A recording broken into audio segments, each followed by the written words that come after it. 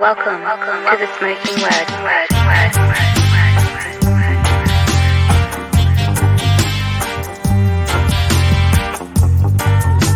Welcome to the Smoking Word.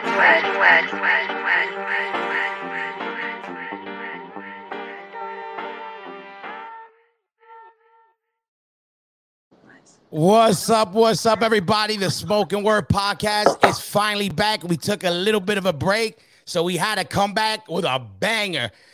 Listen, let's welcome Gogol Bordello boys to the motherfucking Smoking Word podcast. Everybody. Yeah, thank you, man.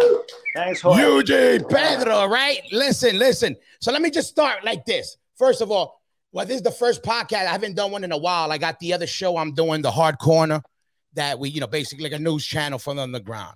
Right. And so, okay, we doing Riot Fest, right? So we're excited because first of all, we don't think these people don't want to see Madball, right? Oh, you're gonna do Riot Fest. Okay.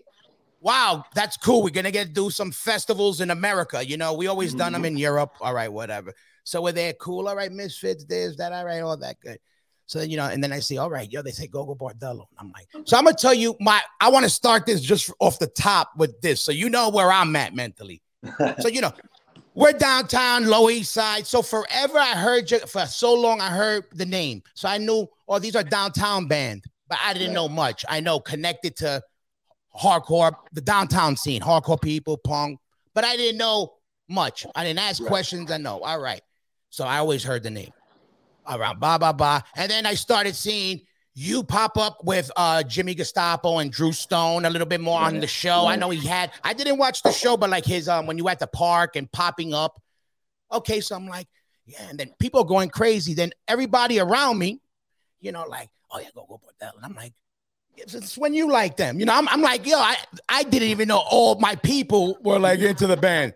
All right, I'm starting to hear it pop, like close people around me. So I'm one day in the house too, and they're like, whatever. And then we go there. So that day on stage, I'm like, oh, these guys are going to play. I said, oh shit, let me go check it out. So I see everybody again. I say, remember this. I know nothing about you guys. I just know this. A lot of my close people, they love you guys. And they go, oh, greatest band. Oh, you got to see it. Oh, this and that. Oh, this and that. My boy Gator Food, who's the producer, also of the show and helps me out with everything. When we're on stage, I go, okay, I want to check these guys out. And he's like, oh, yeah, the last time I seen them, Lollapalooza, whatever. And I'm like, how the fuck you know them? I feel like I'm the last guy to the party, right? Anyway, I said, all right, let me check it out. I'm like, holy shit, I'm watching. I'm like, yo, this is crazy. And I'm watching, I'm like, holy shit, damn, these motherfuckers could play. Holy shit, yo, this shit is fucking. Long story short, I became an instant fan.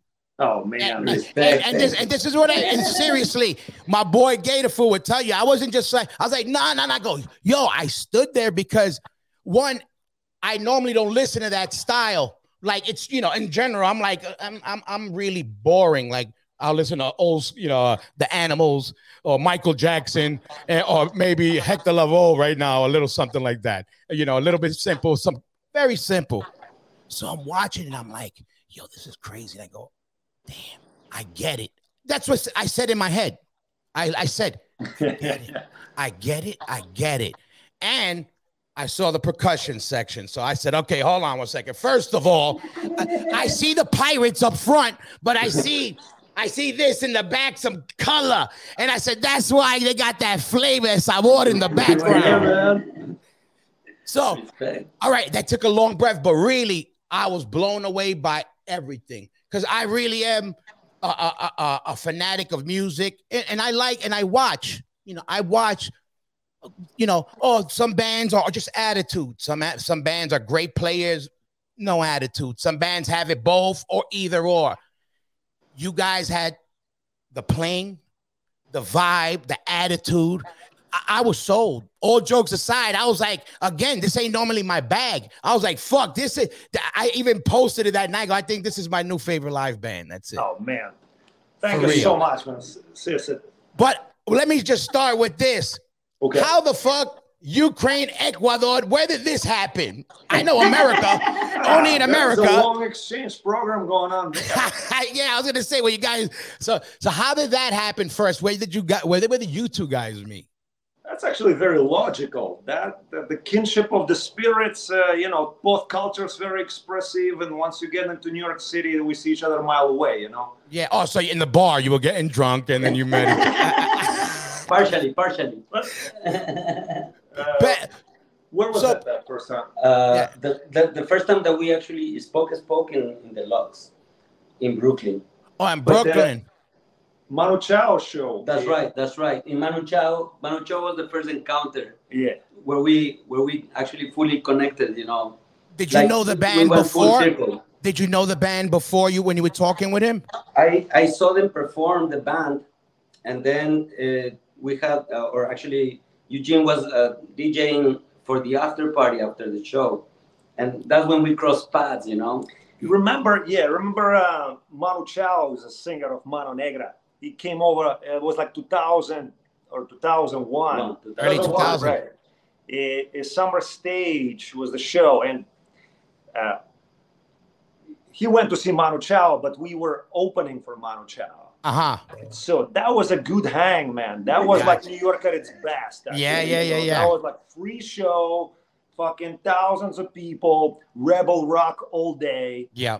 And then naturally, then Manu and the band came to our party. It's a Bulgarian bar on Broadway and Canal, and it was, till 6 a.m. kind of the usual, Yeah.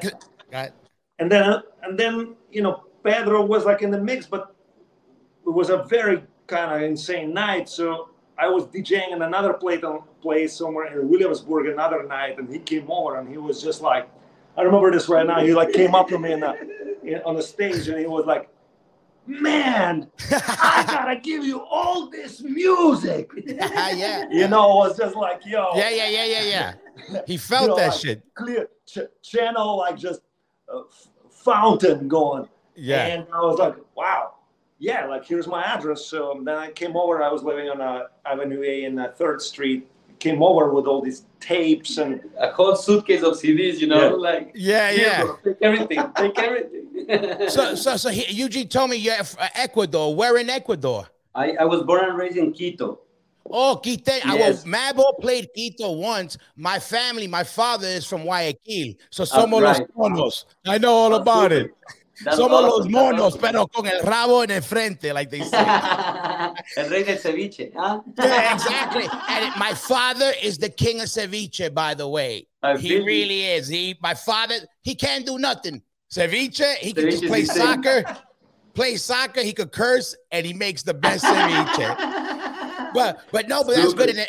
And it's funny because so it's funny you talking about how you met at the bar and whatever. So I always heard the name because we were always growing up downtown. I couldn't connect the dots, so I'm talking with my drummer Mikey, and he's like, yeah. So back in the day, I remember, we used to go. There was the spot I went to downtown. So there's this building. You open the door, it don't look like nothing. You open the door, it looks like just there's nothing in this building, and then when you open this door, there's another world, and then there's in this alternative world, there was this guy DJing. Eugene, he was talking about you. And I was like, and he was like, yo, and he goes, it was just this, it was bumping. And I used to kind of hear about certain things, parties or whatever, but he put it together for me again. He was like, yeah, and that's the come up. Cause I was like, wait a minute, how the fuck I missed out? I don't know everything, but he knows too many people. You guys know too many people of the same world that I didn't cross paths. So I'm asking questions, about you guys, like all that. And then, long story short, I saw that you came up doing the DJ stuff, and working that. And then now, okay, let's start with this. So you're doing the DJ stuff, and obviously you work music, and Pedro, you were doing music already. Now, I know a little bit, Eugene, we'll tap it more. Eugene, I know you were doing punk and all types of stuff. Yeah, early on. Since I was 13, back in Ukraine, Yeah, and Pedro, but Pedro, what were you doing first? What were you into first? For me, the escape was a bit different. When I was in Quito, before coming over, it was very, very much trash and death and metal. That was the Quito scenery, you know. That's why I ask. It's weird, and you don't play like a metal drummer. That's why. So when I moved from that scene to here, it was a little twisted because I was in the idea that here I was gonna find the mecca for hardcore music and loud, distortion guitars. It was the kingdom for this. Yeah. And the first flick of the TV was Nirvana, Pearl Jam, this kind of vibe. So I was very pulled away from the whole thing. Like America's fucked up in some ways like that. I was not hearing, a lot of screamings and all these power madness shit, coming out of the lyrics, and that's when I started finding my own paths.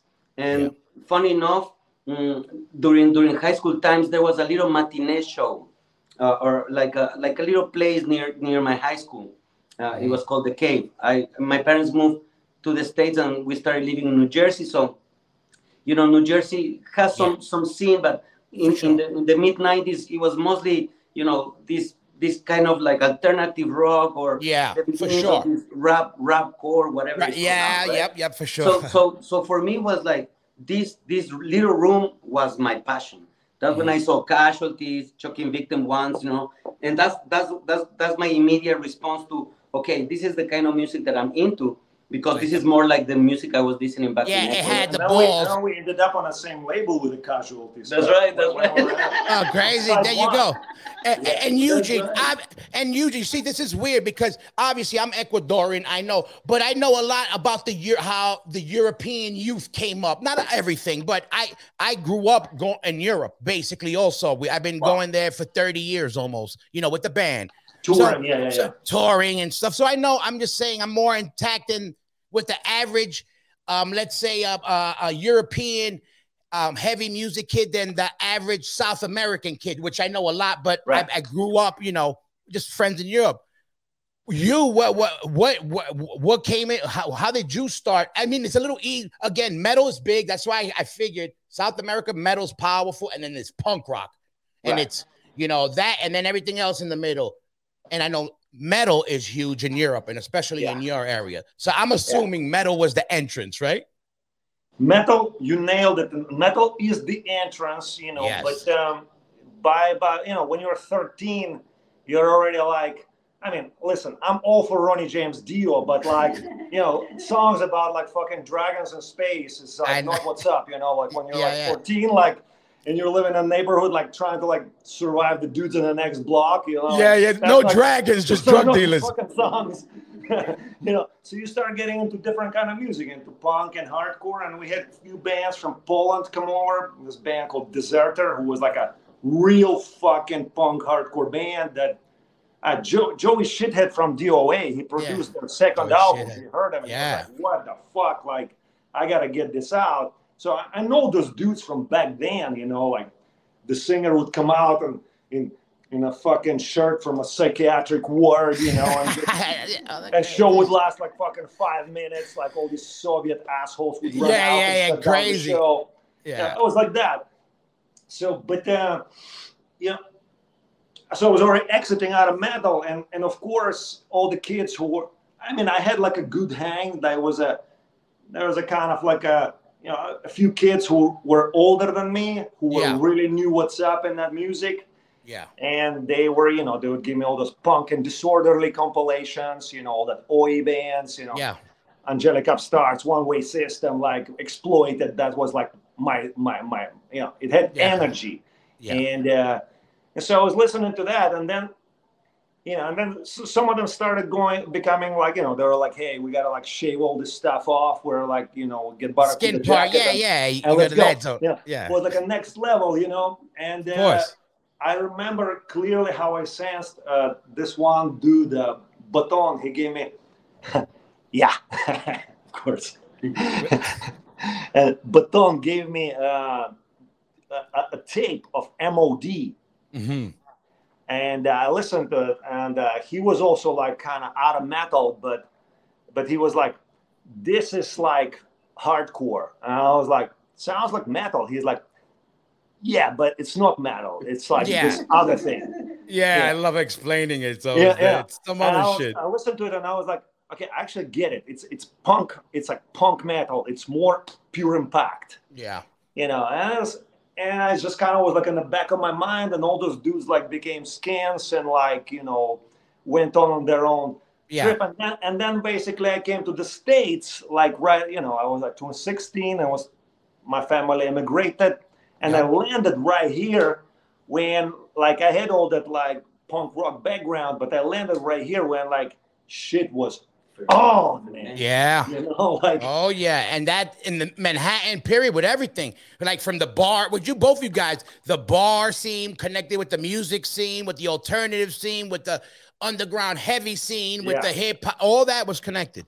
We used to go from a hardcore show to a hip hop show, to a trance lounge, to the after hours, Save the Robots, and you know the deal. Yes. End up in 2 days later somewhere in some weird cave of Manitoba's basement or some shit. Yeah, so I mean, the time was so fertile that like, like becoming a fan of Nirvana was like not an option. Like, you know what I mean? Yeah, okay. You know what I mean? Like, I know exactly like, what you mean. I already like saw like, like Fugazi and Shelter, and like, for sure. So let me ask you, now let's start with this. The name, because the name is great. I don't know what it means, but it feels right. It feels like what you guys are, one, and it feels like, I feel like downtown Manhattan. The gritty down. I feel that shit when I hear it. I go, oh, that's like one of the bands that I knew from downtown. Like, oh, they're playing the bar. Oh, we'll go after the show. They're playing here. What you guys, where you guys come from, where we all come from. And it feels like that. But I'm like, what does it mean? Like, oh, and where did it come from? And it matches, you motherfuckers. I don't know. It just it matches. It's like you're digging deep into the vortex of creation of the name. I'll tell you why. Because I was living on Ridge Street, which is like Houston, right below the sea. Yeah. And we had this like we had this art gallery that was converted into. People from the neighborhood kind of converted art gallery into kind of punk rock after hour type of place. And it was amazing. And the band was just coming together. I mean, I was playing, by myself, like with acoustic guitar in Ukrainian bars on Lower East Side first. Then it was a duet, and trio was rapidly growing, but like 97, 98, 99, this place appeared, and I was DJing in there and kind of running the place because I was living right above it. That's kind of was a neighborhood kind of effort, And I was like, when a name need to reflect this situation. Here we are. It's like, 4 a.m, and we're about to go on stage. Exactly. So like. But like I wanted to signify that it's like the root is back in Ukraine. So Gogol is a famous Ukrainian writer. Okay, I didn't know that, but good. I'm glad. Nikolai Gogol is like a I got my GED. I got thrown out of high school, so you got to work with me. Well, so it's important was for me because he was from Ukraine, and kind of, Russians always said that he was Russian. And I was like, no, bring it all back home, baby. Gotcha. I got you. So it was like, and part of the mission. And then, Bordello, like the word Bordello, like where I come from, it kind of stands for like kind of chaos, disorder, havoc. Yeah. Some kind of, wildness, mayhem. Craziness.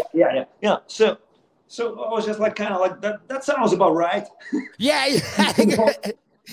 Not because it matches. Like I said, oh, this is fucking perfect. Like, and from now, let me ask you. So on purpose, I didn't go, and I told you, even when we talked earlier, I said I don't even want to talk even about what you, Pedro. I said I don't want to talk. I want to talk when I see you guys. I don't want to go look at old interviews. I don't want to do none of that shit. That's why I got you guys. I ask you guys. Like if I met you, this is what I'll ask you. What I'm asking you, because this is what I'm more curious about. I'm like, what I want to know this. So I don't know.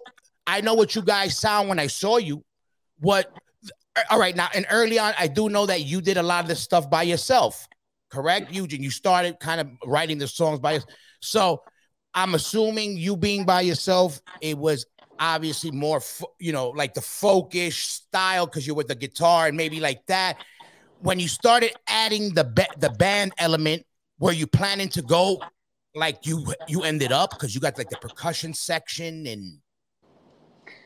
Yeah, you know what? It was a little bit backwards from this theory because that it was already kind of like second chapter of like my music doing. Because Gotcha. I started out by playing punk rock in Ukraine and play electric guitar. And my first band actually here in the States was with the dudes from Vermont. It was a thrash crossover band, like Epitaph. Gotcha. Epitaph. It was actually it was like we were listening to Leeway. Yeah. And like like Rest in Pieces. That was like the real shit, which I want to say, you're a real hardcore fanatic. Like there's people, everybody knows the Bad Brains, the Ramones, of course. Yeah, he sent me a tape yesterday, a picture, and it's Rest in Pieces. And I was like, okay, he knows because the average motherfucker does not know that. Period. You know what I mean? It's just these kids that I was hanging out with in Vermont. They fucking knew what's up, like on the highest level. Like, these guys were like sages of punk and hardcore. Yeah. They had a New York connection, and their vector, like their aesthetic, was just like really set on this.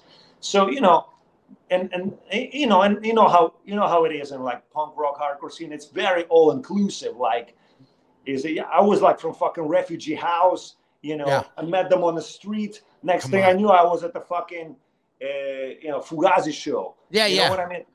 So they just gave me like stacks of records. And then they walked me through it. I would come over there and just spend the whole day with them, a whole night, and I was absorbing information like that very quickly. But the bands that like I loved, like, this shit cannot not blow your mind. Like if you're like, Chromax, Bad Brains, like it doesn't matter how strong of a stomach you have and how well prepared you are. Like once you hear the shit, you're donezo, So, but on the top of that, I remember like, AF, of course, but when I was like, for some reason, like Rest in Pieces was like my to-go-to band. And I had a couple like dudes that like Matty Mad Dog and, a couple other dudes from were like really on it. And we kind of had like this club of like Rest in Pieces club, Yeah. So I remember actually I went to see Sick of It All and Agnostic Front a couple of years ago. And I was talking to Craig backstage, and I was like, and I somehow brought up like, yeah, man, I used to listen to Sick of It All, and like, like from like such a way back in the day, and there was this band, Rest in Pieces, and he was just looking at me like, yeah, I was Rest in Pieces. I was like, what? Like, because you carry the tape in a pocket all your life, but it doesn't have all the credits. I know. You know what I mean? I was totally. Like, well, of course, and then I remember that one of the guys from Rest in Pieces went on to like I read somewhere that one of the guys on Rest in Pieces went on to play with Helmet. Rob. So I went to see Helmet for a show. Like there was like 20 people there. Yeah. So again, downtown, that's what I loved. You had guys like you, guys like the Helmet. Not everything was a hardcore punk, but it all came. We all had the same vibe. You know what I mean? That punk hardcore vibe. Definitely. It's an attitude. I tell people, forget the sound. It's a fucking attitude, because you could sound like anything. You know what I mean? Anybody, parrots repeat anything, but when you can feel this shit. Seriously, just like that. What blew me away is that like punk was a rapidly evolving music, but hardcore was like jumping in these quantum leaps like every fucking 2 weeks. Like, I remember I was walking down the street in Burlington, these guys that I met at the hardcore show, they were like just pulling up on the car, and they're like, hey, Eugene, like I didn't even speak fucking English then yet, They're like, hey man, you want to go see another hardcore show with us? And I was like, yeah. So like jump in the car with them. And, I thought we were going to like 242 Main or fucking Club Toast or whatever the fuck. Yeah. Fucking 5 hours later, we're like in Anthrax in Connecticut. That's a little bit, but you got the classic. I call my fucking parents, let them know. I'm back 2 days later, Pedro, Eugene's almost like Forrest Gump. He ended up in some classic places, like not even knowing, like the Anthrax and whatever. So, but okay, let me ask you this, Pedro. When all right, you met Eugene, you knew the band. How formed was the band? Because now, obviously, I'm assuming you have, the band, and then when you could do bigger stuff, you could always expand on extras. I'm assuming, right? As far as, let's say, dancers or whatever, the other show part of the show, or is every time you guys travel with the show I see you with that I saw you guys with? No, the band. When I met the band was already formed and running. Like it was what we saw, like sorted. Like what we saw already, I right? came as an extra, extra curriculum event happening. Yeah, because when I went to give Eugene my music, within those days, Eugene was also working on demos and stuff like this, always working on doing music, yeah. And he showed me this 60 Revolution song, right? And he said, "Yo, Pedro, why don't you do something on it?" And I was actually, within those days, I was pretty much involved with Todos Tus Muertos, this band from Argentina that was doing punk and like a little bit of reggae, all mixed up, Yeah. And I was like, oh man, that sounds great. Let me do something with it. And that's how I pretty much became a little bit of participant, if you may call it, into the project, right? But then, later on in the day, Eugene called me and said, "Yo, let's record this song. Come to Chicago." That's, I was so in shock. But when I came already, the band was already running. So for me, it was just the first tour was like an immediate, like, let me call my job and quit so I can keep going with this. Gotcha, I love it. And I was just part of one song at that moment. Yes, and I eventually grew up within the band. Yeah. Gotcha. I mean, I don't know if Brother Hootsie had already in mind that, let's mash it up. But, yeah. From earlier in the day, since we already knew each other, we kind of, our main point of connection was all this punk rock music that we knew from different angles and from the scene, So that's what pretty much came into the game. It's cool that it happened organically like that. You liked what he did. Hey, get on this song, and the next thing you know, he's always you never leaves. Exactly. I was there to just bring the vibe. I mean, I was like, if you want to play clarinet, that's fucking fine. Yeah, let's go. Okay, now let me ask you this, Eugene. Again, so I didn't go back. I'm learning everything new again because I'm fascinated. I love what I saw. Period. So you started from by yourself. Now the next stage of the band, is it what I saw again? Because I'm fascinated how this crazy Ukrainian punk metal kid ends up basically being what do you call it? A conductor of a fucking punk rock Circus of Soleil. Because that's what I said. I said that shit is like Circus of Soleil shit with fucking guitars. Right. Well, fuck. I mean, it's a snowball. So in like kind of to answer you more precisely, nobody has ever seen Gogol Bordello show twice. Same way. I got you. It was never the same because, there is a core of the band. And that's amazing. Some people kind of, some people come and go because they bring the vibe, It's a happening. It's a fucking artistic thing. It's living. There is a core of the band. We have core members that's been around since since 99. And it's like, and in a way, that's kind of how it should be. Like, you know what I mean? Listen, I just got goose pimples because I said, what a great position as a musician to be able from jump to understand, say, look, we got a core thing, but we could be whatever we want tomorrow, today. It's this. And it's always, we like this, so we could add this, we could add that. A band like us, early on, all musicians, we think we got to stay in this one box. Right. To be that what you just said right there, I literally got goosebumps because I was like, that's an amazing thing. And one of the most organic ways to make music, because you were like, yeah, you never seen it twice. You know why? Because yeah, I might add this section to it and it might be right for this. And it might be right. Just to be able to do that. Yeah, exactly. You know, it's brave, one.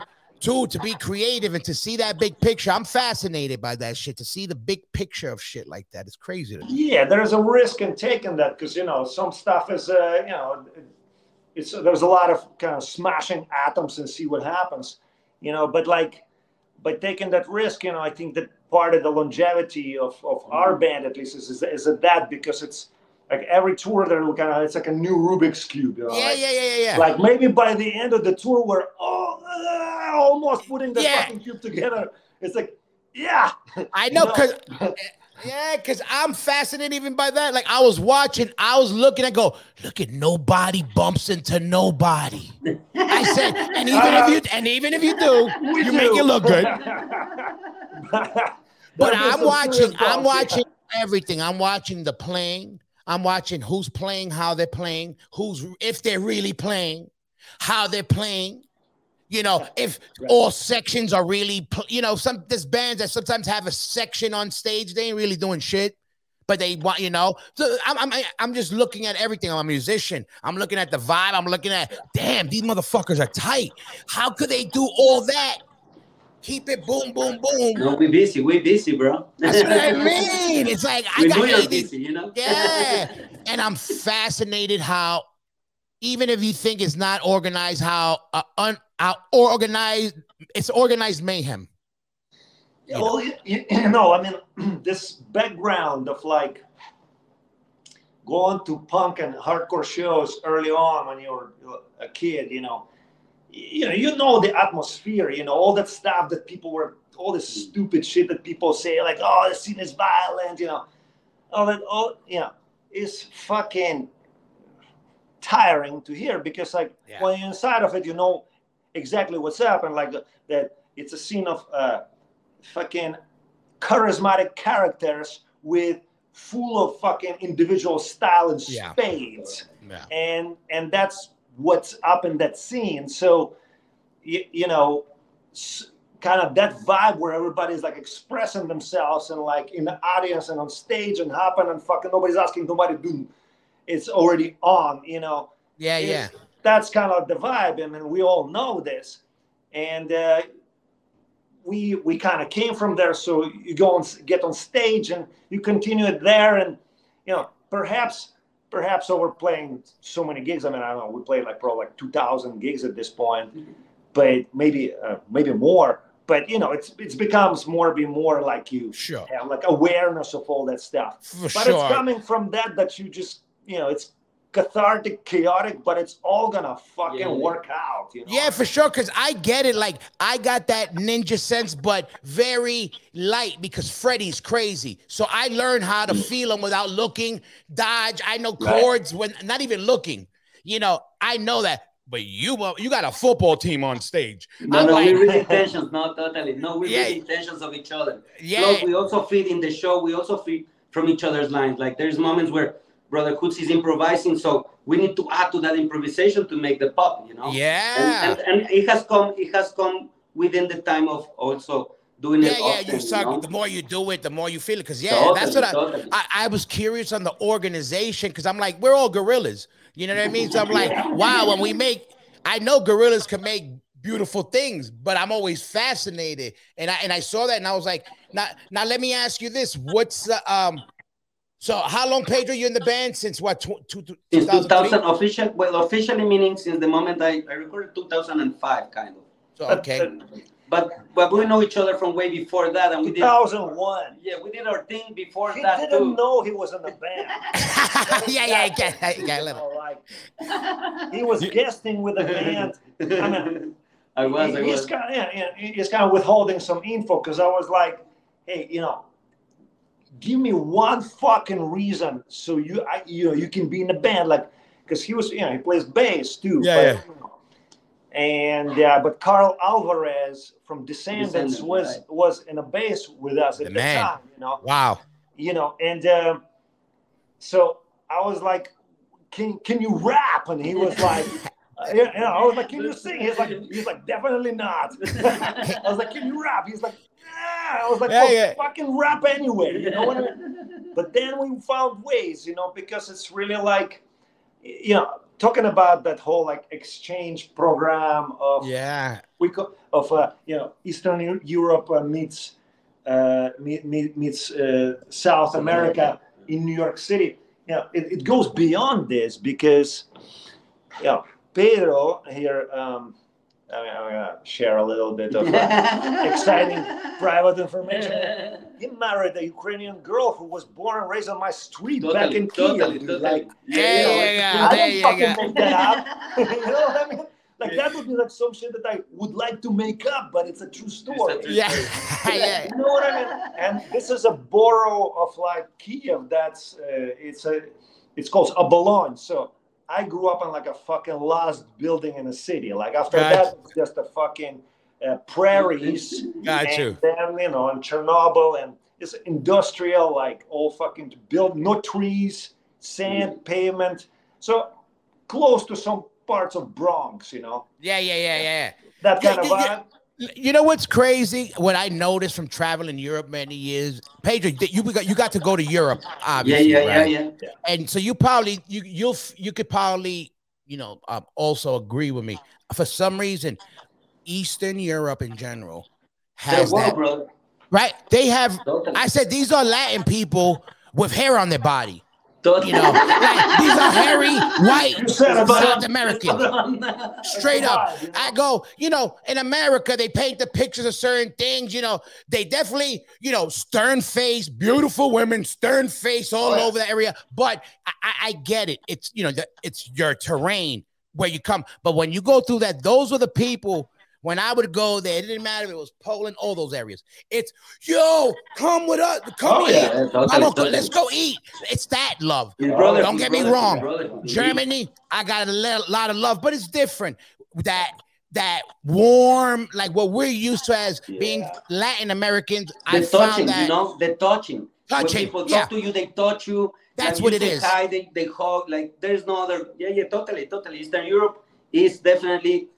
The similarities with South America is that the people are the same. Crazy, same thing. Like I'll go like if it's whatever in the movies you hear, Bulgaria, the bad guys in a 007 movie. Yeah, I go to Bulgaria. I hug everybody. They hug me. It's like and we don't know.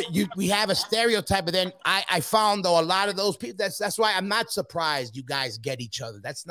I'm not surprised by it. Actually, if you ask your friends who were like going to that parties before that I was throwing, they'll probably tell you like 50% of people there, or maybe 90%. So they were all from Colombia. And, of course. Like they're Mexico, Argentina. Of course. Listen, I just remember this. There's a Ukrainian dance company here in New York City called Sizokryly, the silver-winged eagle, and their leading star guy is Puerto Rican. Crazy! Wow, there you go. These Puerto Ricans get everywhere, right? I met him in 1999 or 2000, and he became he started as a dancer, but he loved it. He's a Puerto Rican guy from Bronx. Wow, go for it. Yeah, he's an excellent dancer. He dances for Harlem Dance Company now. Yeah, but he's still that's the real shit. Yeah. That's like that's top shit. But he's still teaching. He's now the teacher in that Ukrainian dance company. And I remember meeting him and they're like, I can see that because it's so expressive and athletic. And it's got so much gusto that why wouldn't Puerto Rican guy from Bronx get down with Ukrainian funk so heavy? Like I see that. Yeah. It's crazy how that happens, but again, traveling. I basically grew up. We've been going to there since 93, 94, almost 30 years. Wow. Like I literally spent more time there. I grew up with people. I always say that I grew up in Kreuzberg, Germany. I grew up. I hang out with them more than some of my friends, like that I do that grew up in my own neighborhoods, and it's crazy how the mashup is. Now, let me ask you this, because you guys Okay, besides, I know coming from a punk, metal, or whatever, you guys got to do some really cool shit, like crossover, and as far as show wise, and even people that like your band from all walks of life. Who are some of the coolest people that that probably were into you guys that forget the hardcore people? Like any other types of music, like known famous people were like, wow, they saw you guys play a festival and were blown away. Any you know what I mean? Because they gotta be, for sure. Right. Or anybody interesting, you know what I mean? Because you several, guys like Joe Biafra, for example. Well, I mean, cross paths with him is cool. Yeah, I mean, it's like this. We cross paths with many people, but people we keep in touch is still gonna be from our world. Of course. Yeah. So I mean, some great jazz musicians, like that really always stands out because people are just like, they have a whole different hang and it's a different mentality. So, like David Amram, like people who like played with Charlie Parker, Okay, all right. That's what I'm saying. That's people that we would, that even, Madball's straight caveman music, but we once in a blue got to do some cool things. That's why I asked with you guys that your sound is so broad that I know at a festival, you could get from a rockabilly, a punk, a lot of different. I gotcha. You know what I mean? Well, first of all, I do have to say that Madball is extremely funky. Yes, that's just like fucking. I take pride in that. It's something that like is irreplicable. Like it's on funky on a level that's like fucking only maybe you need to have a trained ear to understand the funkiness of that, but it's just like fucking Thank you. It's unreplicable in that sense. So to me, it's very musical and the little hooks that appear that are like black and blue, like that's a fucking life. It's a lifetime of a hook, It's just like what I love about hardcore music is like it doesn't like fucking dwell and like we got a hook. It's like we got a hook and fucking we move on, No, for sure. I get you. I know, but for us it was crazy because we were lucky that since going to Europe and doing festivals in the early 90s. We got to do a lot of cool festivals where back then we were like the only hardcore band on. So, it was a big deal in general. It was a little bit more like early Full Force, early grass pop festivals, early Walled Rocks, all these big, early versions of them. And and it's cool. And it's just cool to freaking the whole festival thing. Let me ask you this. You did Lollapalooza? Yeah, we did Lollapalooza several times. Yeah, because that was the thing why a lot of people were like, no, that they were the ones killing everybody on Lollapalooza. Now, what was the that's what I'm saying. So, okay, on for instance, so I was saying in the festival thing, this is an example. We played a festival one time and it was us, Korn, and Los Lobos, and Listen. The highlight for our band, me and Freddie, was Los Lobos. First of all, they watched our whole set. They were going crazy. They were going insane after the show. Check this out. After the show, they were like, they grabbed us. They were like, yo, you could tell when people are genuine about, good show. Or they were like, yo, you could tell they were excited about the band. They were all excited. And I'm like, yo, they sing the Bamba. That's my shit, like that. The movie, everything, right? Check this out. Long story short, they ended up playing New York City a couple of months later. Stigma was there. They had Stigma backstage. Los Lobos, Vinny Stigma. I'm like, so to me, that's like, again, it's cool. I met, we play with Black Sabbath, my favorite band, dope. I play with Metallica, cool. But I mean, Los Lobos and shit like that is like, kind of cool. Well, you're gonna enjoy this fun fact. Fredo, our previous drummer, he's playing in Los Lobos now. Get out of here! Look at that shit. You see, Fredo, he was in the Beasties, in their lineup, that whole instrumental era, and just their live outfit. Gotcha. And which is why we ended up doing a record in our Oscilloscope studio in the Adams studio here in Tribeca when Fredo joined. So yeah, I mean, that's the thing. I get what you're saying. The musicians of other like vibe, but like that connects with our vibe. Well, yeah. for me, like a doorway into that was like Brazil. Like as we started that whole South America, Eastern Europe exchange program. Yeah, I ended up living in Brazil for 7 years. Because people came to my party and they're like, "Hey, I do not feel bad for you. You hear this guy, like, Pedro? You hear him? I live in Brazil. I don't feel sorry for you at all, Eugene." So we're in Brazil. What city? What city? Sao Paulo. Oh, my friend, my Rio's my spot too. Porra. Shout.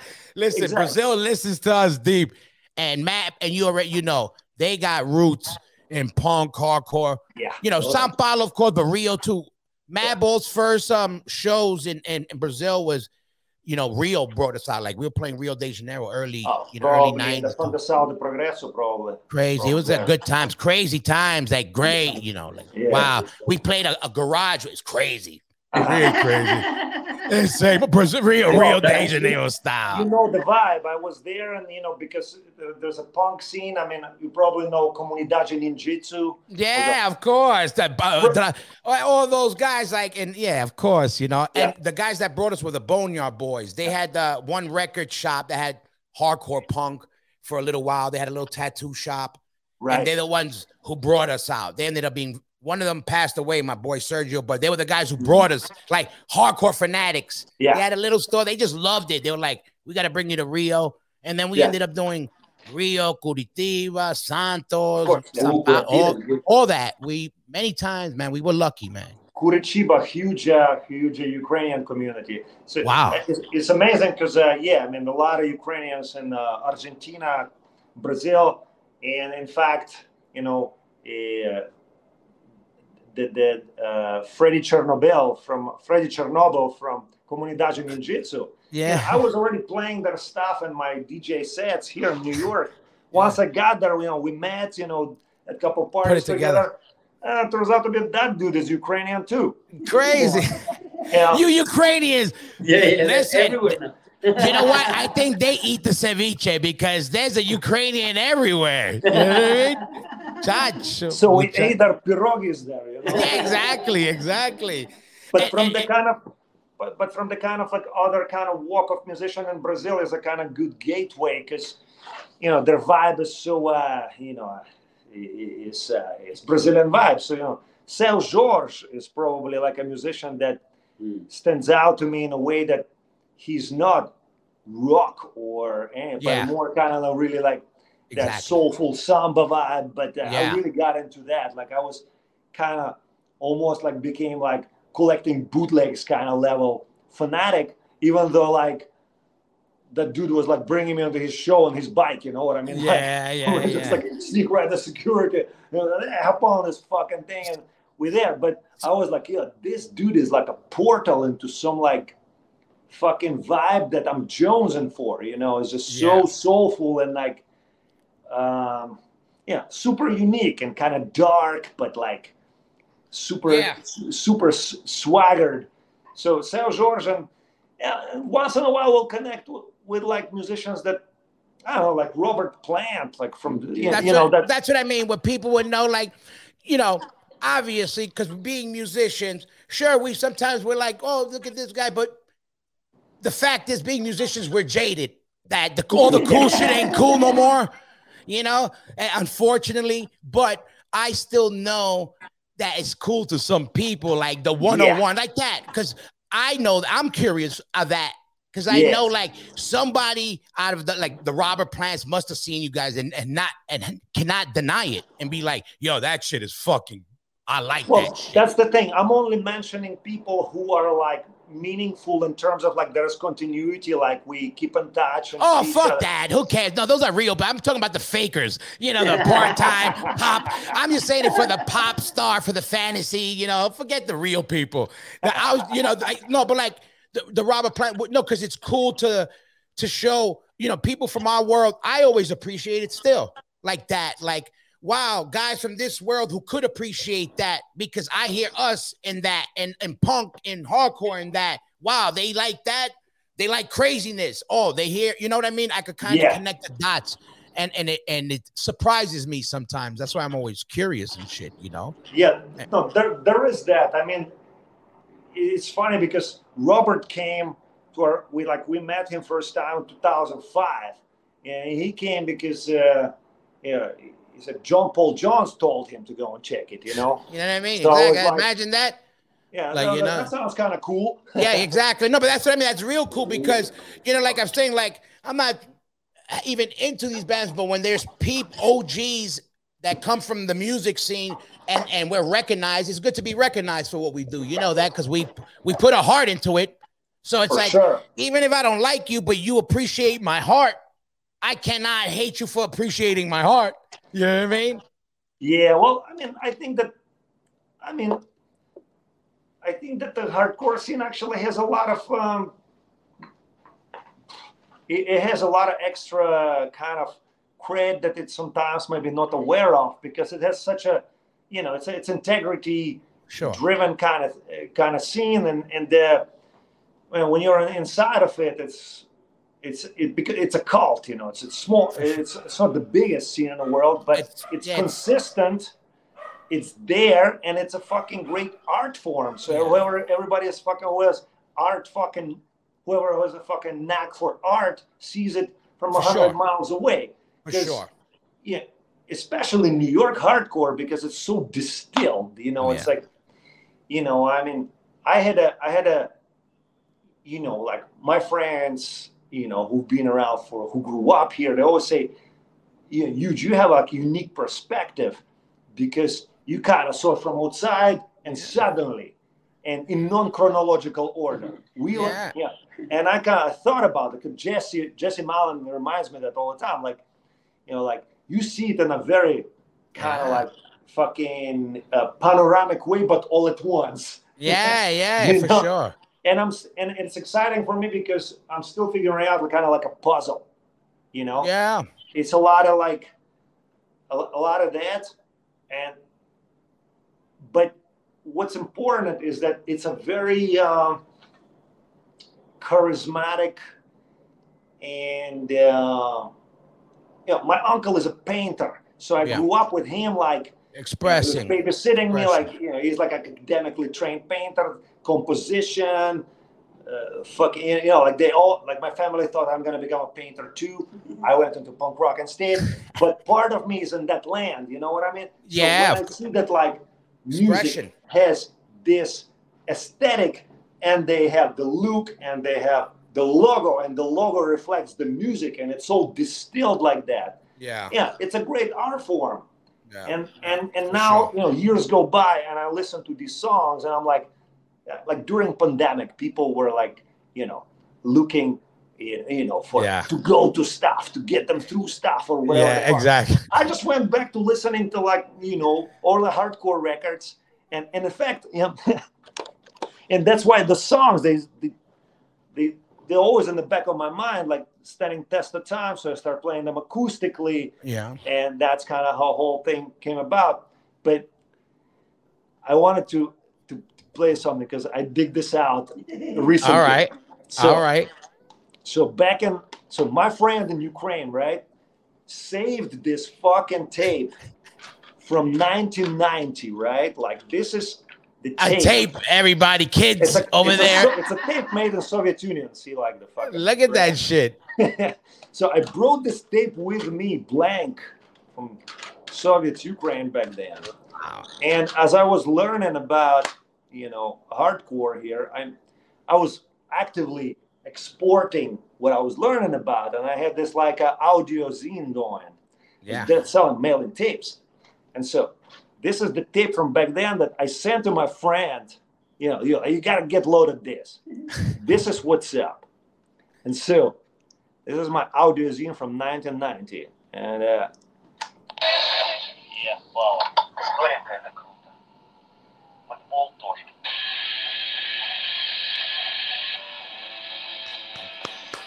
You feel me? Like Good taste. You got good taste. I knew that already. When I heard the cover, I knew. Do you get the fuck up and you like you just don't care? You know? That's amazing. When you showed me that tape, he showed it the other day. I go, oh shit. I go, and he had a zine, you know. Again, yeah, well, I'm a super hardcore kid, but there's a special hardcore kid that wants to talk about it. You know, that's, and I was like, wow, he was really, really, really. Yeah, I was writing for fanzines back in Ukraine, so I came here to just continue. But it's like I had a whole kind of like, let's rewind a little bit.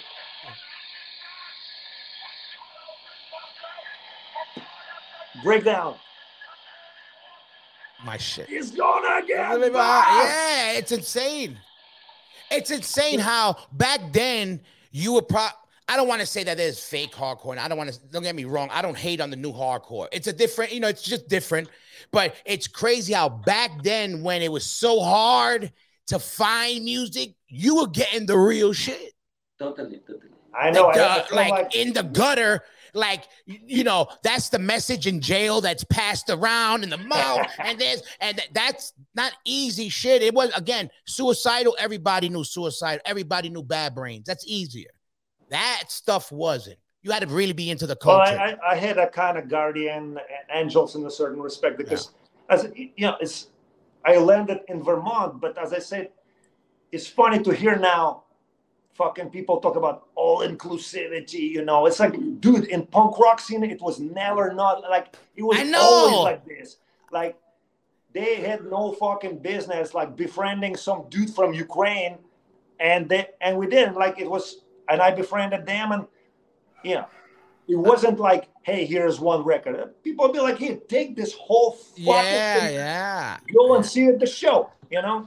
Yeah, for sure. I mean, my voice here sounds like it's like, you know, 45 speed, but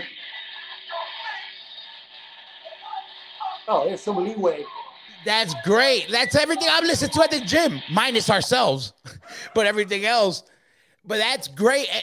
Look at this is why also I again, I know you came from the scene and whatever, but again, pulling out certain bands to me, I'm like, no, because I was in those rooms. I wasn't there in 1980. Right. My first show was in 88, but it was still, you know, still smaller. It's bigger. It wasn't like Rogers era and Jimmy G's era, but to know Rest in Pieces back then, you had to be a hardcore kid. And even if you were into metal, everybody didn't know Hellhammer back then, unless you were into real underground, you know, black metal. If you went to the underground stuff, everybody knew Metallica at one point and Slayer, but they didn't know the Hellhammers, you know, or the Venom when that came out, all the extreme stuff.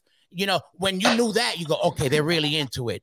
It's like, let's get that shit out. Let's not turn up. What do we got there? Well, since we spent so much time talking about Rest in Pieces, it's like, might as well throw something in, you know. 5 golden rings on your hand. Don't tell me you live an honest life. Out of all the trash that we create, so that it just don't add up. Serving all that wonder trash bread, wonder bread trash that comes around. But out on the street with a money full of pocket, with a pocket full of money in the world in your feet. Won't last too long. Crackdown come and take you away. Out on the street with a pocket full of money in the world in your feet. That's my shit. Last too long. When it ends, your filthy hands won't wear 5 golden rings. That's the baddest riff right there.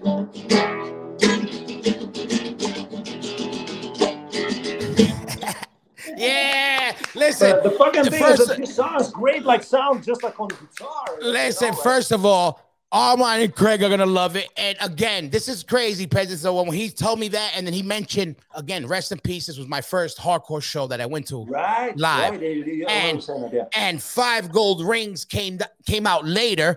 But when that riff came up, it's kind of the style that I do of New York hardcore, that jumpy shit. So when he's like 5 go, and I go, man, he even picked the song I told him the live version is my favorite, and I'm actually real good friends with them. When they were writing that record, I used to hang out at their house called the Schick House. It was a known house. Craig, my boy Devil, and Armine lived there. So when they would do the demos for that record, they would bring it back, and I'd get to hear it. So I was like, I loved it because that was like my favorite band was Rest in Pieces. Rest in Pieces and Raw Deal, and then Cro-Mags, AF, of course, and all that. But that's great. And when you knew that, I was like blown away. But what I wanted to my shit, man. Seriously, even the first record was amazing. And I was the 7-inch. What's that? You know the Rest in Pieces 7-inch.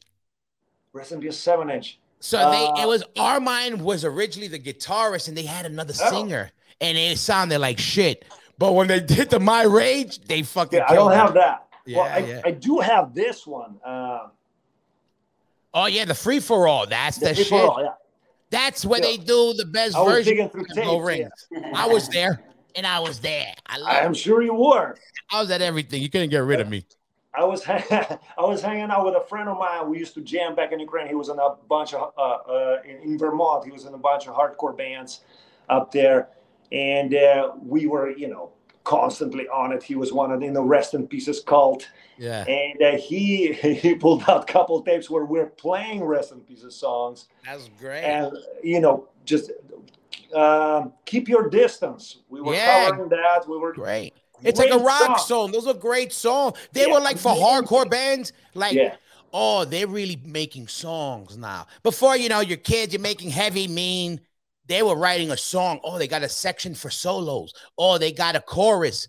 Right. They were paying attention to really writing songs instead of just, a hard track kind of thing.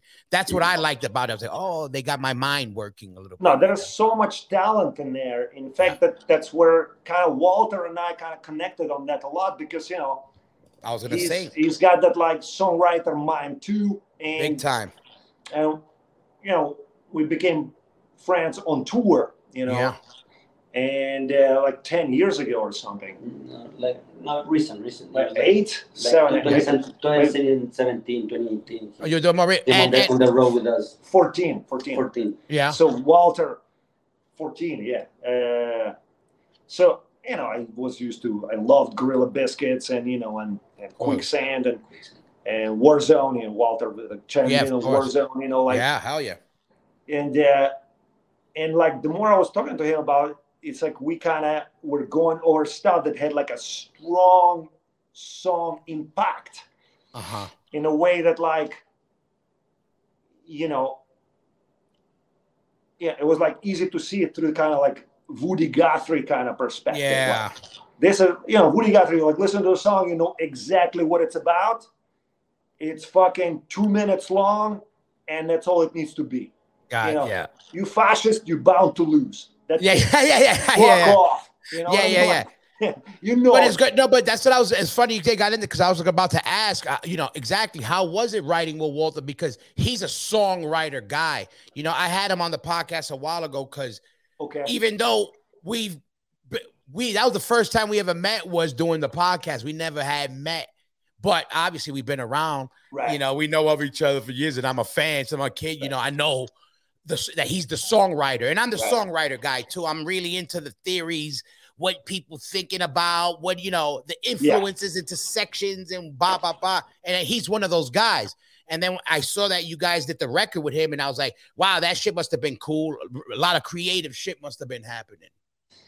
It was meaningful in the sense that exactly because songwriter connection, but also just reaching that maximum impact, I did my laboratory fucking production work, sweated it. And then, and then to hear that, we have a chord on something and we get there fast.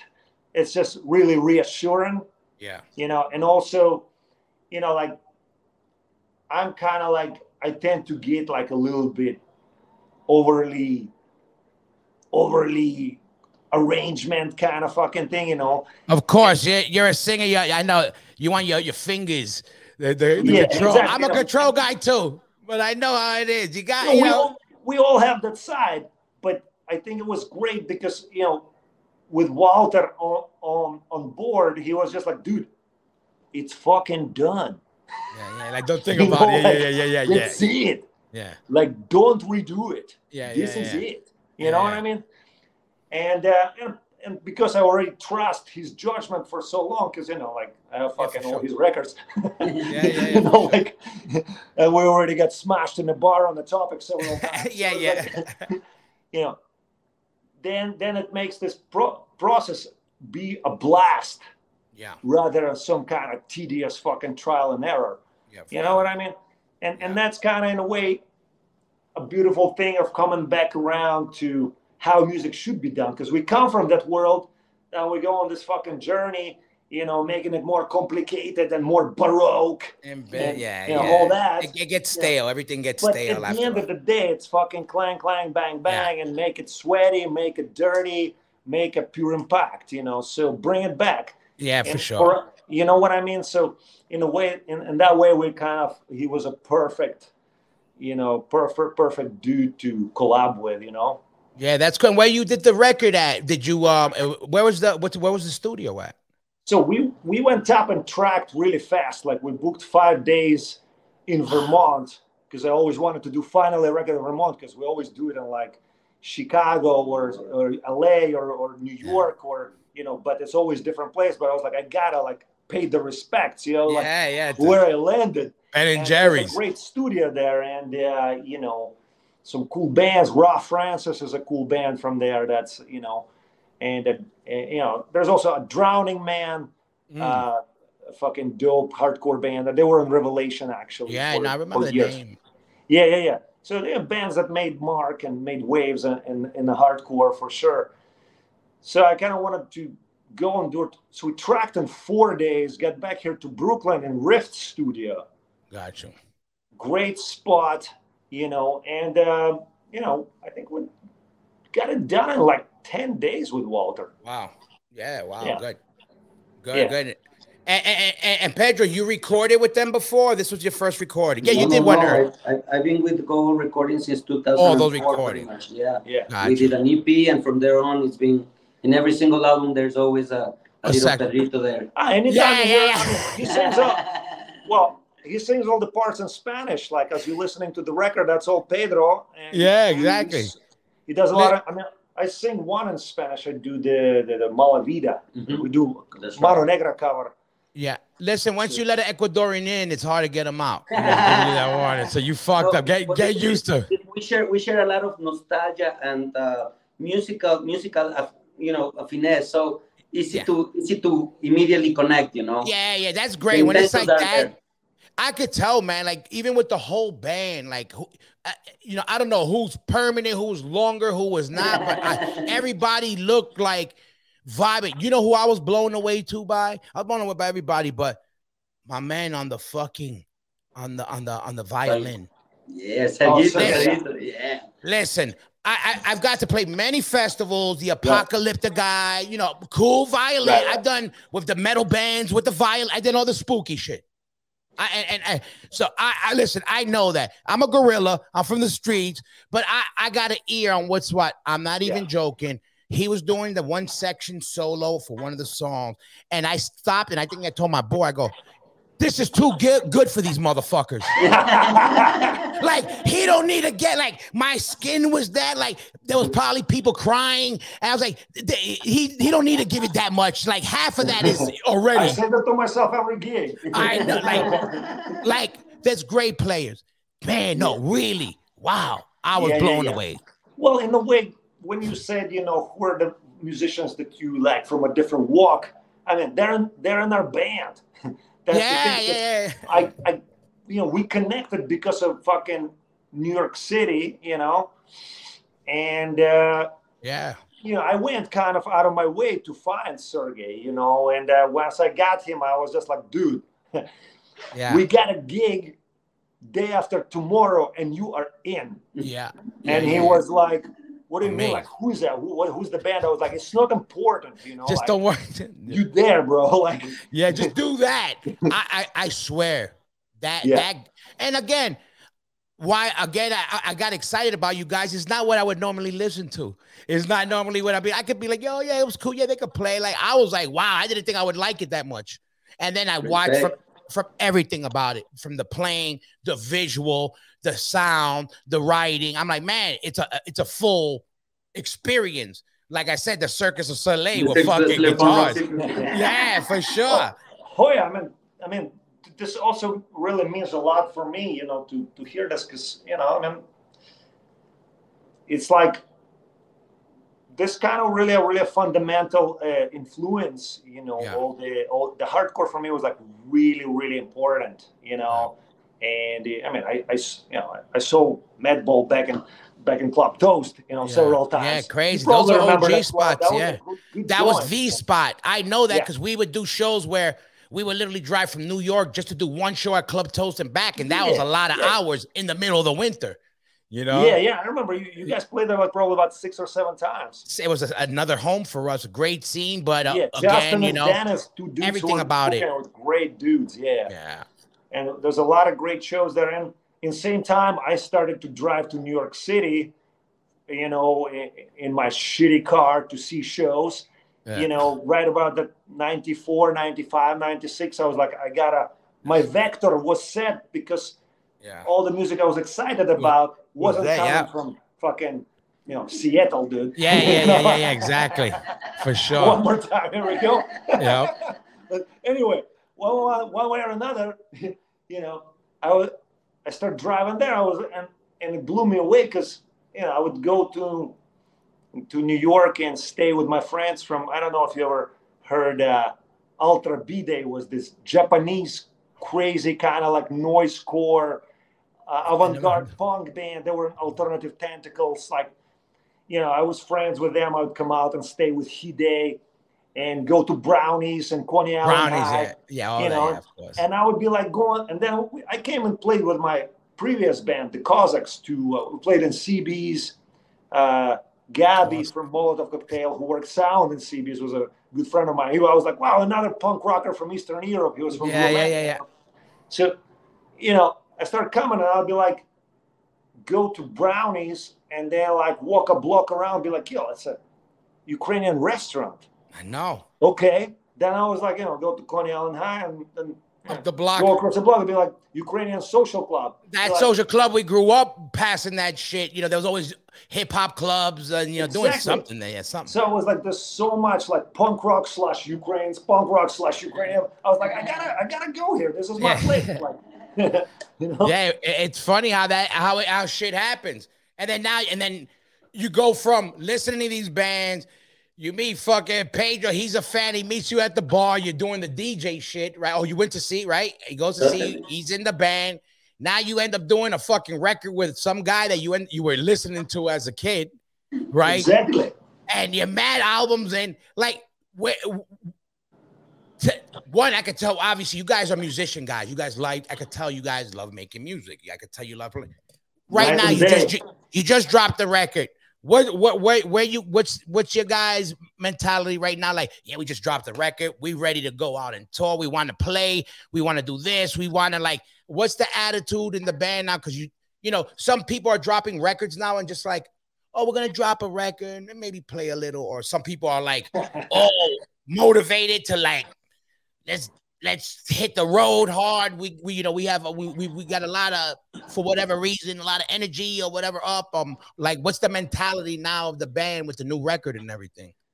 Well, it's more the later. It's we're not the kind of like, let's drop it and see what happens kind of people. We're like more, let's go and bulldoze this shit. Yeah. You know, so I mean, we're actually, this tour starts in a week. Yeah, I saw it. And we're going to go out. Then we're going to go to Europe after this. Pretty much I mean, we already did like 120 shows this year. Yeah. So back out there. And it's an intense year because, you know, it's in this year we take on more than just art thing. It's you know, it's a Ukraine resistance hardcore year. And there's a lot of responsibility on that front too. Yep. Because, you know, even connecting dots and with other musicians, you know, a lot of musicians came out of the woodwork. I mean, let me rephrase that. The first musicians who came out to support Ukraine, like who were not Ukrainians. Gotcha. Who were they? Yeah. Oh, of course. I know you mean from the scene. Yeah, they were like first track I saw somebody posted in support of Ukraine from not Ukrainian musicians. Yeah. Was Pete and Lou from Sick of It All. Yeah. No, I know, of course, So, of course, here we go again. Then I got on the phone with Jello, Biafra, who was like, are we making a new track or are we repurposing all, you know what I mean? Like there's a concept for that. Or, Old Jurgensen from Ministry, Yeah. Just like legit dudes who are like on it and like you don't need to explain anything. Like they already know who is the doers, and it's like respect to the doers. So right now is, going out there is more about playing music, and it's more about keep telling the story authentically about Ukraine, that it's people's struggle. Because, people get lost in that, like, fucking, it's age of disinformation, People thought it was age of information. It's fucking Kali Yuga of disinformation. And for fuck's sake, people look at certain people for guidance, unfortunately Joe Strummer is not here right now. Yeah. And there's not, some guidance gets kind of smeared. Yeah. But the truth of the matter is that like, it's like, hey, there is a lot of theories out there and a lot of info, and there's a lot of talk and jive about proxy wars and all this stuff. But it's like, in the essence, it's people's struggle that's been going on for centuries. Yeah. It's not a new thing. Yeah. And once people understand it, they look at it in a different way. They're like, it's easy for them to understand it. Yeah. Obviously, people's struggle is outside of context of any proxy war. Yeah, for sure. It's a long ass tribal resistance that's been there for centuries. I'm from there, I know. Yeah. It has nothing to do with any kind of like new fermented frequencies of current political climate. Yeah. It's not about that at all, actually. I get it. And to me, at the end of the day, I break it down to this. That's your fucking story. Ain't nobody could tell you your fucking story. If they like the scenario or not, if they like the way you present it or not, that's your fucking story. That's exactly the problem. The problem today, you got to watch how you explain your reality, because if they get offended about your reality, people shit on you. Whatever the side be, I don't pick a side. I like hearing the sides. We all have a side on whatever. I like chocolate. I like this. I like that. Whatever it be. But my whole shit is that it's like, the people to just be authentic. And if that's your story and that's what you feel in your gut, that's what you rock with, because you die by yourself. And when you're on your deathbed, unfortunately, I got to see a lot of people pass away. Like, I got to see them die in front of me. Right. And one thing I do know, the last thing you want anybody, from my experience at least, is you want to make sure you go out with every stone unturned the way you wanted to, as much as you can before you go out. So my wife, rest in peace, my mother, people like that, they went out like that. They said, listen, I'm going to take care, let you know what's what. This is how I feel. If you like it or not, I'm going to let you know, because you know what? Then you could rest in peace. I say this all the time. Me, same reason. I go to sleep fine every night, because I wear who the fuck I am on my sleeve. I can't hide it. I can't hide who I am. You know what I mean? It comes out of my pores. I'm loud. I'm this, but everybody knows me. I'm a good dude. I'm a real dude. And you fuck with me or my family, I'll punch you in the face. And if you like me and I like you, I'll hug you and I'll do anything for you. My life, very simple. Very simple. But my whole thing is, what you see is what you get. I say a lot of words. I may say bitch, this word. I'm sorry if people get offended. It's my upbringing. I'm a work in progress. But my whole point is, everybody has their story, and people just got to respect everybody's experience. And if you do that, okay, you may think I disagree or whatever, but that's your experience.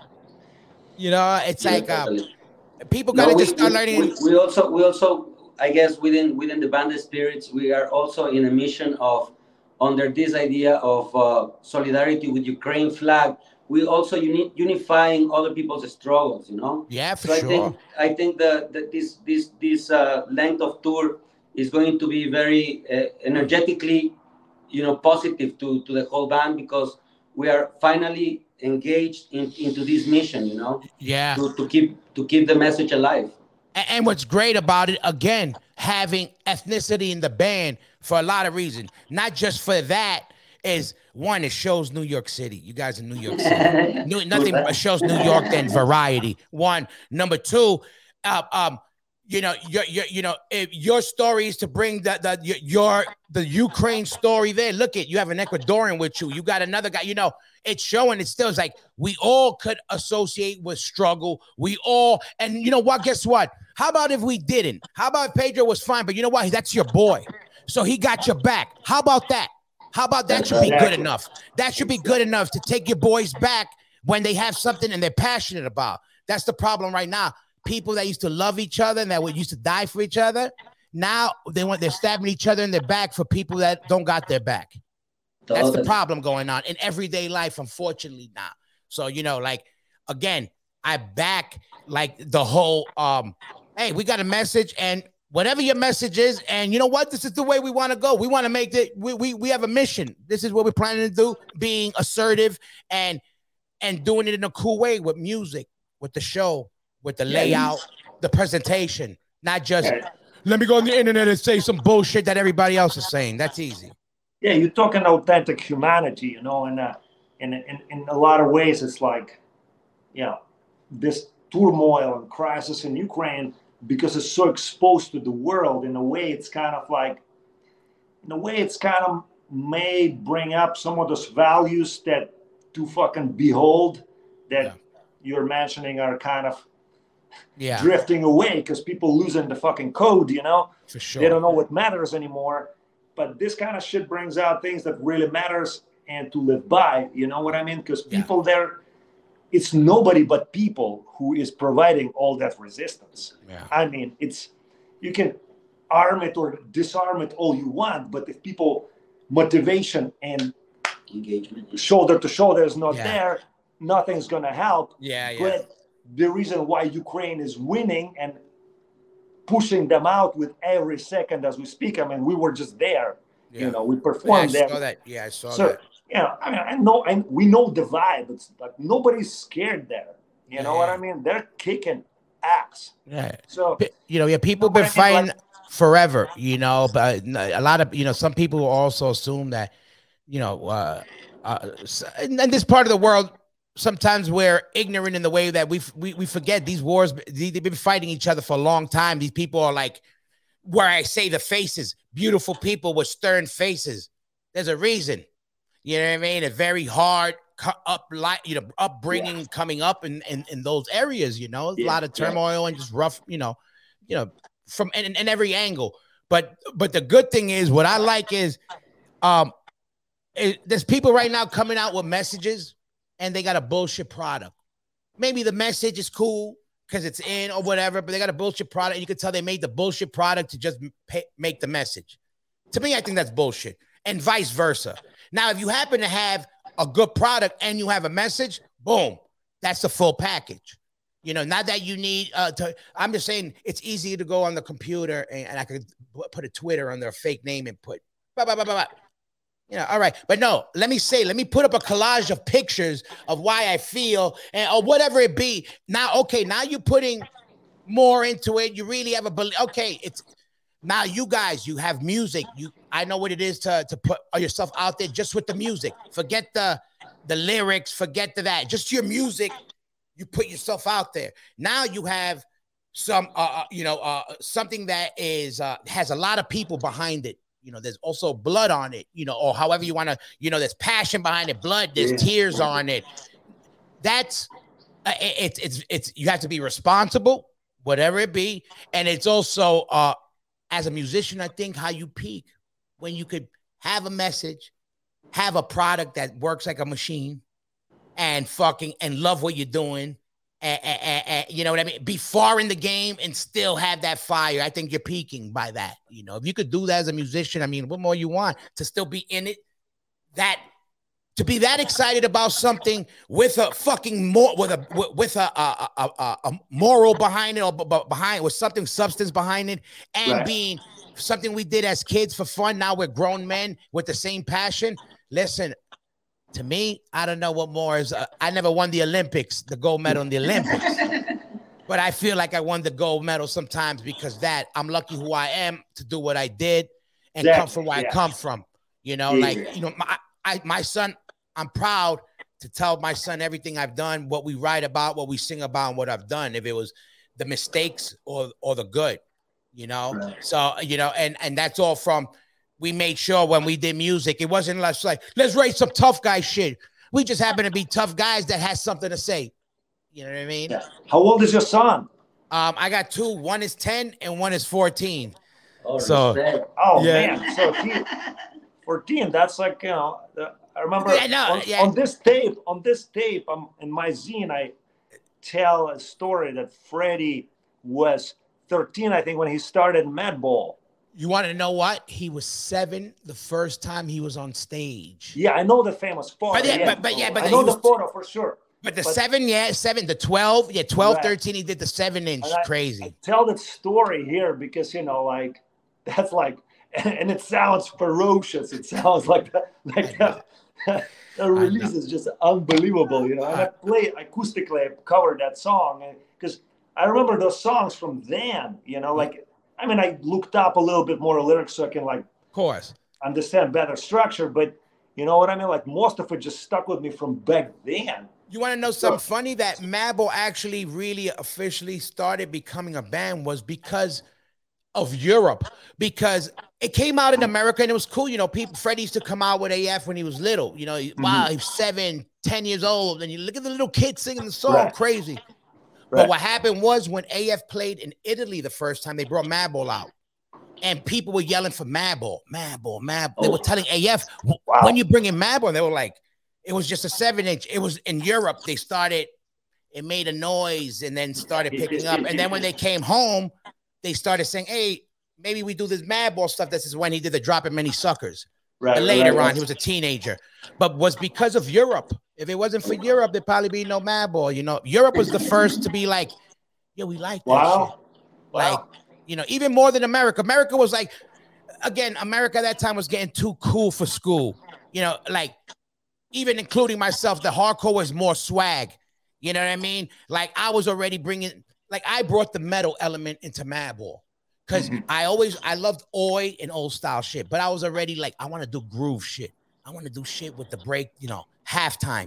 So Madball was doing that. And I'm like, all right, yeah, I did that. Like, all right, now I want to do that. I want to break it down. Okay, so little by little, I would sneak it in. You know what I mean? So you probably dig like Maximum Penalty. Yeah, like Raw Deal was my favorite because Raw Deal was not straight metal, but it wasn't just punk, hardcore. Yeah. It was a little intricate and funky. It was almost fusion-y in some way. Yeah, you know? Very fusion-y. It was like more rock than metal, but I liked that. And then what I loved was... I love the demo, the first demo. I have a tape for that too. That's the greatest. Unreal. What happened was when Cro-Mags did the second record, which I liked, but my main thing was they got full stacks. Now... Look, I wanted to be, we wear the hardcore flag. Back then as kids, we were like, fuck everybody, New York hardcore. But metal always was tighter, sonically better. Not attitude-wise, but sonically, you know, technically, they had better equipment, playing tight, but they didn't have the attitude like the hardcore band. When Cro-Mags and Leeway, now you got 2 guitars, full stacks, they're doing solos. Now I was like, okay. Yeah, now we can do that. Expire is absolutely untouchable. So that's what I did. So and Set It Off. So Madball was doing that. My first song was a song called It's Time and Set It Off. So I already started doing, because you could hear the it's Judas Priest. That's what I like. The thrash. You know, that's my shit. So I was like, Madball was doing that, right? So I was like, okay, now, Well, in a way, I started doing that shit, you know? Like the joy you were describing was kind of, I mean, I think that worked for a lot of people because, yeah, you started metal, then you move on to punk, and then you go on like or don't, or you kind of like, you never go back to metal unless unless you're kind of like one of like more energy driven guys like us who like still need the grit and like the grind's got to be on. So, you know, hardcore kind of gave a chance to go back to like metal, but in a fucking more advanced way. Yes. Like not singing about like some outlandish shit. But exactly. Like singing about street. Yep. But with a crunch. Yeah. And I was all over that. Like the presentation. Yeah, the presentation and the same thing. That's the thing. Like I even seen in South America early because we were lucky. The first place I played with Madball outside of America was Buenos Aires, Argentina, 93. Yeah, that's it. Crazy a real hardcore scene, but it was also went like old New York hardcore scene where it was a lot of metal and skins, hardcore kids, punks, everybody just liking the hard shit. And 1993, I went there. I was like, they were waiting for us in the airport. I'm like, what the fuck is this? Like, who the fuck? We're a hardcore band, and these were real hardcore kids. You know, I was blown away. I was like, wow, like, you know, and they fucking lived the shit. And then I learned, you know, the history, how punk was in South America, you know, in the Brazils and Argentinas. Early, we played with Ratos Pojado. Ratos Pojado. Oh, yeah, nice. With Gordo. Yeah. No, from Sao Paulo. These guys are like the OGs from Sao Paulo, and like he used to host MTV show, and Freddie did like him and Gordo play like a video game against each other on MTV in Brazil. Like, but it's like I learned how deep, and like the Ramones went to Argentina back in the day. Yeah. There's a whole school. There's a whole school of punks out of that. Yeah. For sure. I remember that Joey was saying that the reason why they called their last album Adios Amigos because they were just saying goodbye to people there because that's where they thought their real fan base was. For sure, they loved them. And for me, playing Ecuador, I'm from Guayaquil more, which I never got to, but they're more coastal. So I got to play Quito. And with no token? Yeah, I forgot where was the spot, but the metal dudes came through. It was great. It was a crazy show. Yeah. And again, like, I never thought I would play Ecuador. When I saw it, I go, this is bullshit. Like Ecuador. Like, I know they know metal, but I'm like, they booking a hardcore band? Because, you know, usually you need to come through with a bigger act. Like maybe if it was like a, you know, Napalm Death and somebody or Stack Sepultura with somebody. Okay. Right. I was like, a Madball show? You know, it's for sure Brazil always in Argentina, but I was like, Ecuador, we got to play there. It was great. Like, I have an uncle who just happened to be there, and he came to the show. Like, I'm like, you know, we got to walk up to the fucking to the Saint, do you know the whole thing, the half of the en medio del mundo, all the tourist shit. Nice. Yeah, awesome. You know, yeah. And I'm like, for me, it's great because you know I never thought, you know, for my father, I was like, look, to Ecuador. Like, you know, he'd be like, this crazy shit. You always tell me this noise. Took me to Ecuador. You ever getting into chicha and psychedelic cumbia and all that stuff? No, like I know, like I've been around it or whatever, so I know it. So I'm like, but no, I dabble in a little of everything, you know. So I got so much from my brother over here. Like I was for a while, like I was becoming like more cumbia DJ than he was. Yeah, the cumbia. My father sings. My father sings a lot of old style Ecuadorian songs, the old bolero shit. That's right. That's like, right. Oh, you know, pasillos and all that stuff. Yeah, like that. My father. Next time I'm gonna send it to you. I got a CD. Well, I'm gonna get it to you guys. My father has a CD he did. His nickname is Train Face. We got flat noses, and they said we got smashed by a train. So, but they call him, and he made a CD with his friends. But he's a good singer, and it was called El Tren de Amor, the train of love. The love train. Respect. But I'm gonna get you guys some stuff, and I want to get later on. I'm gonna get your address, both you guys. I want to send you some gear. I got some shit I printed for my.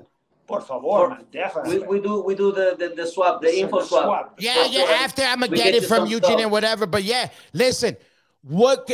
This is. I'm glad I got you guys on this one because this is my first podcast back in a while. I do the other show, and I wanted to come hard. And you're the first guys that I chased, that the minute I saw, I said that I didn't personally know. I was like, nah, I got to get these motherfuckers. I said, they know too many people near me for me not to be able to get at them.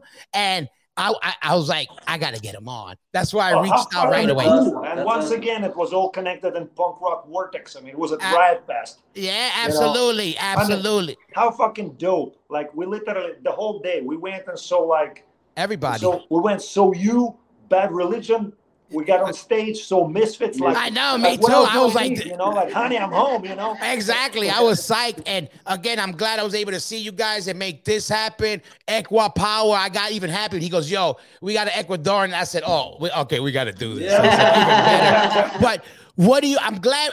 We're going to do another one later where we're going to go into more shit. I want to get a couple of my friends and we're going to talk some music shit because I want to get into percussion. And we're going to talk about like putting songs together and theories and shit. Sure, man. Yeah. But what you guys want to let the people, because a lot of people around, that's the one thing about the hardcore family and about my podcast that I'm lucky.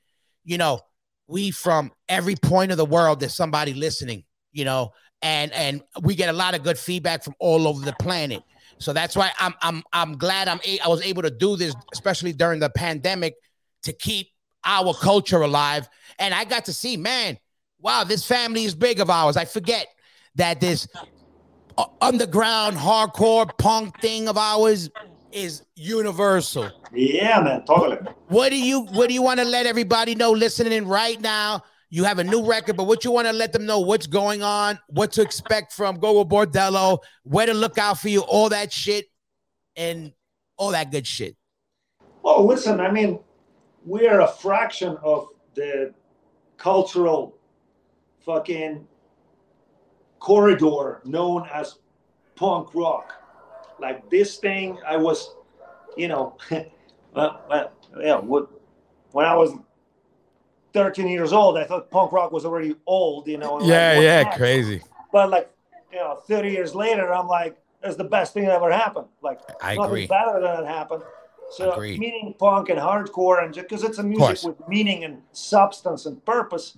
For sure. As the fucking world gets full of shit more and more, you know, with every second, and more disinformation and more fake ass shit, I think that the message of punk rock and hardcore is only fucking rising, and it's bound to come back and get more stronger because it's got substance. It's got emotional substance. It's not just hype, you know. It's not about just getting followers. And it's like, you know, let's lose followers. That's fucking fine. Yeah. You know, let's represent it, you know, authentic humanity through music, and that's the message. And I think it's worldwide culture. You know, we go to Brazil, you know, Japan, Australia, or here back in New York City, or I go back to Ukraine. It's all there. The corridor is there. You know. Yeah. It's not different. Yeah, for sure. It's everywhere, and it's powerful, and it's thriving. And I feel like it's all fucking coming back around. Yeah. And it's exciting to be part of it. Yeah. You know, shit. Like, you know, like I'm sure there was times on everybody's time when they were like, oh, you know, like, something's got to give, you know, I want to like break out and experiment with that. And so you do, and then you come back to this because it's a great fucking home base. Yeah, yeah. At the end of the day, punk rock aesthetic is very strong, and it's vital, and it's here for fucking sure to stay. Again, keep supporting the live music, brother, for sure. You know, because at the end of the day, the unification is what is going to keep us lasting long, you know? That's for sure. And that's important what you said. I agree. The live music is very important, especially coming from the underground like we do. Like it ain't record sales is different. You know, those days are different. Nobody cares. It's the support we get and the energy we get is better from at the shows. You know what I mean? And again, whatever the message be, when you're a band that has talent and plays with passion, and has a message to me, it's a hard act to follow. That's what you guys are, big time. Again, I love what you guys do. And I'm going to drop this. I'm dropping this Thursday, so you're going to be on the road next week, correct? That's yeah. Next Friday, we're already on. Yeah, where's the first date? Do you know first date? Pittsburgh on the 20th. Okay, so listen, everybody. This drops Thursday. They're going to be in Pittsburgh. I need Pittsburgh to go represent. All right, everybody. Listen, On the real, Eugene, Pedro, I'm glad. I'm really psyched you guys did it. I'm psyched. And there's more shit I got. We're going to continue this next time for sure. Yeah, part two soon, huh? Listen, yeah, for sure. Listen, I'm going to get your addresses. I got some stuff for you. But everybody out there, shout out Gogol Bordello. Go support the movement. Get their record. They just dropping it. Catch them in Pittsburgh, everywhere else. Ecuador, Ukraine, in the motherfucking building. Smoking Word Podcast, and we out of here. Word, man. Te veo, Eugene. We talk. I'm going to talk to you, all right? We out of here, fellas. Wepa. So awesome. That's awesome. The dude is awesome, man.